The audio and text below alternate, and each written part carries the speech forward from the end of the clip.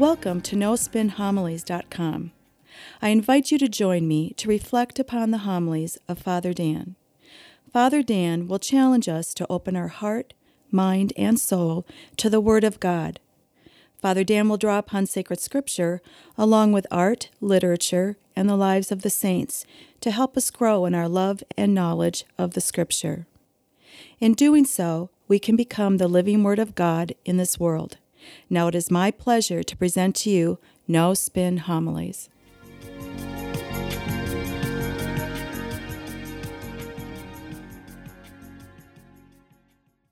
In today's gospel, we hear the great story of the road to Emmaus. It's an extraordinary story written by Luke. Now, it has everything in it that makes it a great story.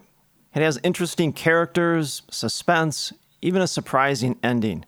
Now, this is just not a great story, but it's a great story with a great message for us all.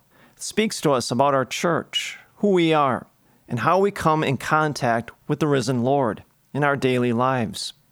There's something deeply gripping about this story, the road to Emmaus, because it gets to the heart of our identity as a church.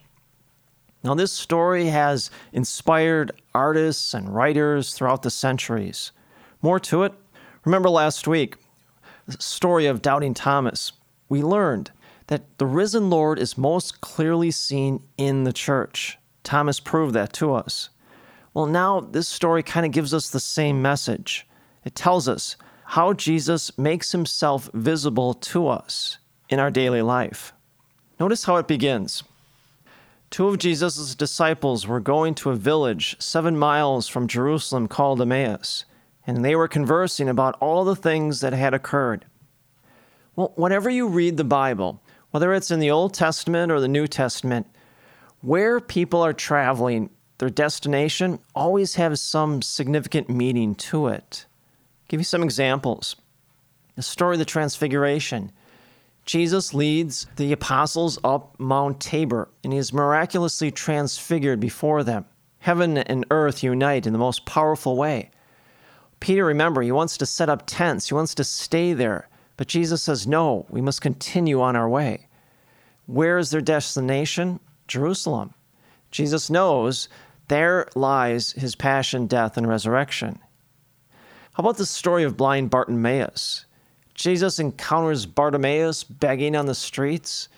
He cures him, and at the very end of the story it said he followed after Jesus to Jerusalem. Bartimaeus now clearly sees that Jesus truly is the Son of God, and now he follows after him because he will be witness to the passion, death, and resurrection of Christ. Jesus says in John's Gospel, chapter 14, verse 6, I am the way, the truth, and the light. No one can come to the Father except through me. Well, all these images are of walking, right? Well, the spiritual journey that we take with Christ in our daily life. And so where are these 2 disciples going? Well, to Emmaus. But that is irrelevant. Instead, what is relevant is that they are leaving Jerusalem. They are leaving Jerusalem, the place where all these great things have happened in the past few days. They're leaving. Essentially, what we learn from the very beginning of the story, these 2 disciples are precisely walking in the wrong direction. They're taking the wrong path.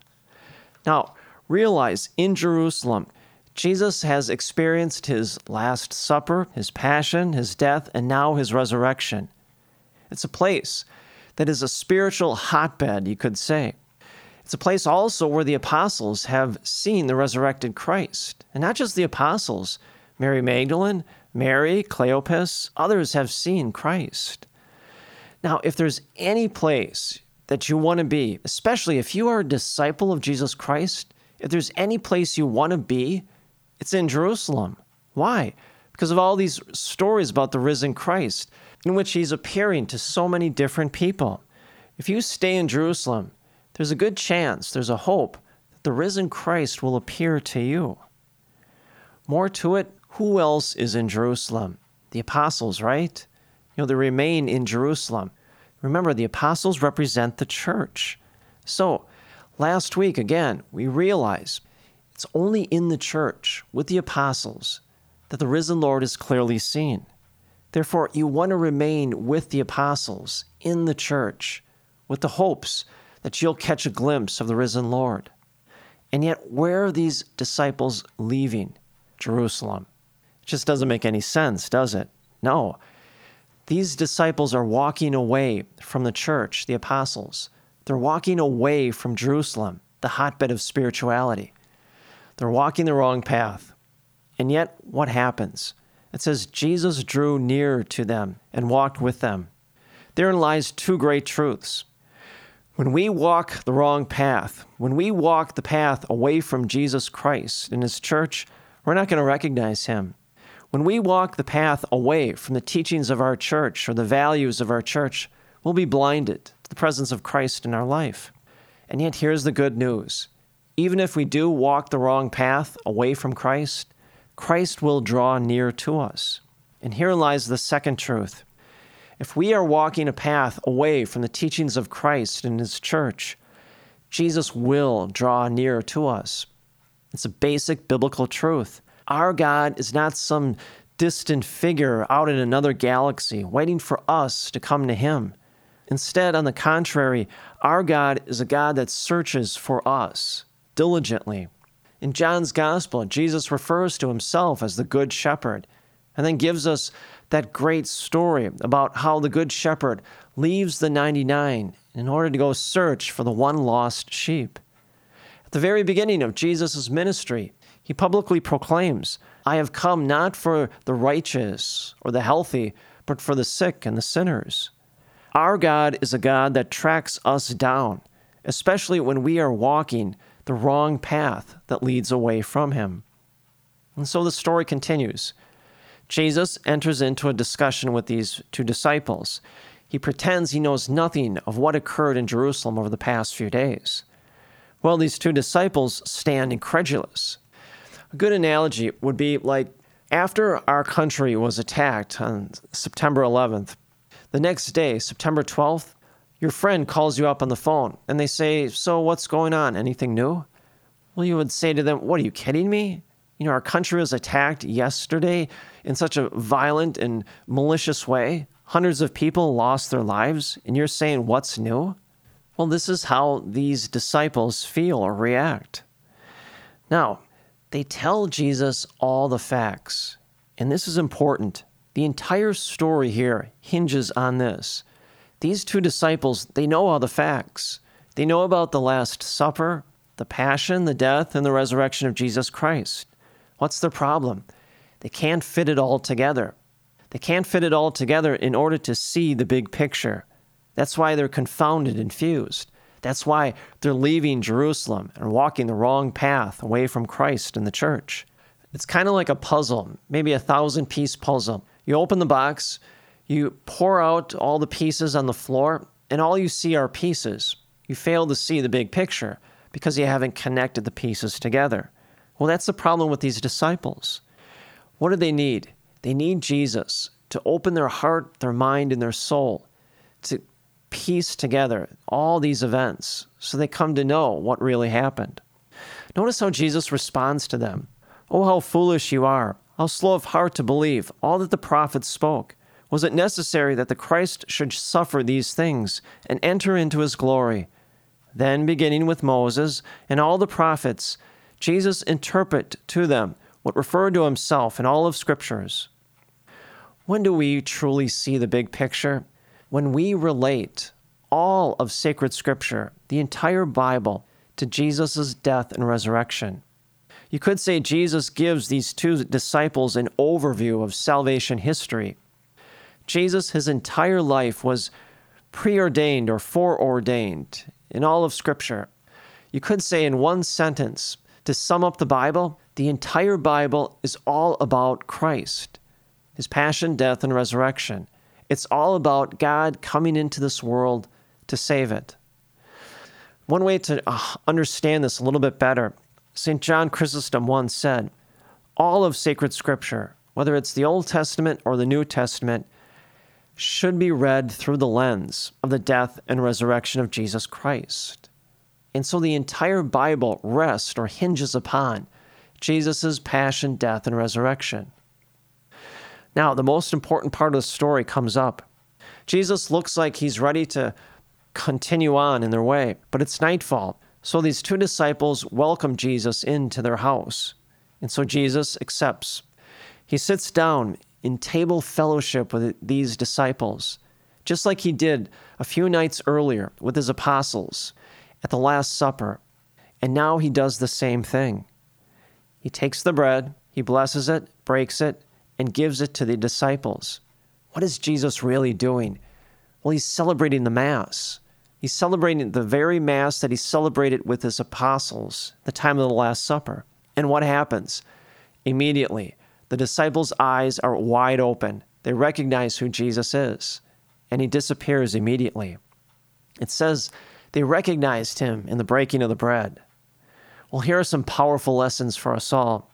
First, we clearly see Jesus when we surrender our heart, our mind, and our soul, especially our intellect, to allow Jesus to interpret the scripture readings to us. We also see Jesus in the breaking of the bread, his body and his blood that we receive at Mass.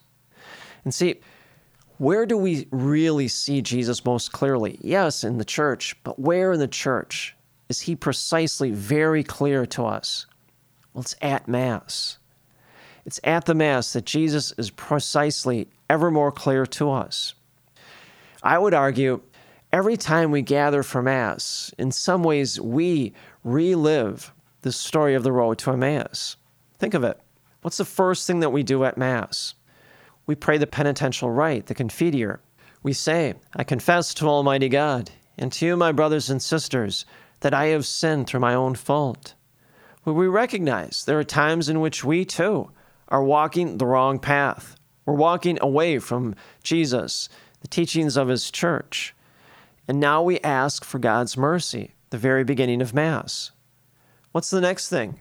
Well, we sit down, we listen to the scripture readings, and we allow God to open our minds so that just like these disciples, now those scripture readings are interpreted to us by the Holy Spirit. Next, we celebrate the Eucharist. We break bread with Christ, just like these two disciples did. And we recognize the true presence of Christ in the Eucharist. It is his body and blood that is on the altar, that we come to communion and we receive and take into our bodies. That's why every time we gather for Mass, in some way, shape, or form, we relive the story of the road to Emmaus. Notice at the very end what happens. These two disciples are so excited upon having seen the risen Lord, they can't wait to tell the apostles. They go back to Jerusalem. Now realize it's the middle of the night. Traveling in the ancient world at night was extremely dangerous. There were no lights, no street lights. You would have to travel by torch or lantern. Realize that in the darkness of the night, there were wild animals. There were also thieves and marauders waiting for you. And so people never traveled at night in the ancient world. It was far too dangerous. But these two disciples, they take the risk because they're so excited. They feel so compelled to go back to Jerusalem and tell the apostles. Here are more great lessons. Where are they going? They're going back to the church, back to the apostles, to tell them what? They've seen the risen Lord in the breaking of the bread, just like we do at Mass. More to it, they're traveling the right path. They're traveling the path that leads back to Jerusalem and back to the church. How did the story begin? With these two disciples traveling the wrong path, the wrong direction. How does it end? With them now traveling the right path, in the right direction. The same thing holds true with us. At the very end of our Mass, the priest says, go now to love and serve the Lord. Well, we can. And we now are traveling the right path. Just like these two disciples, we have seen the risen Lord in the breaking of the bread at Mass. And now we can go out into the world and now always be traveling the right path, the path that always leads to Christ and the church. More to it, we can boldly proclaim that we too have seen the risen Lord, and we don't even have to utter one word. Just by our conduct, how we live our life, how we behave, is the best way to proclaim to the world the risen Lord is alive and alive in us.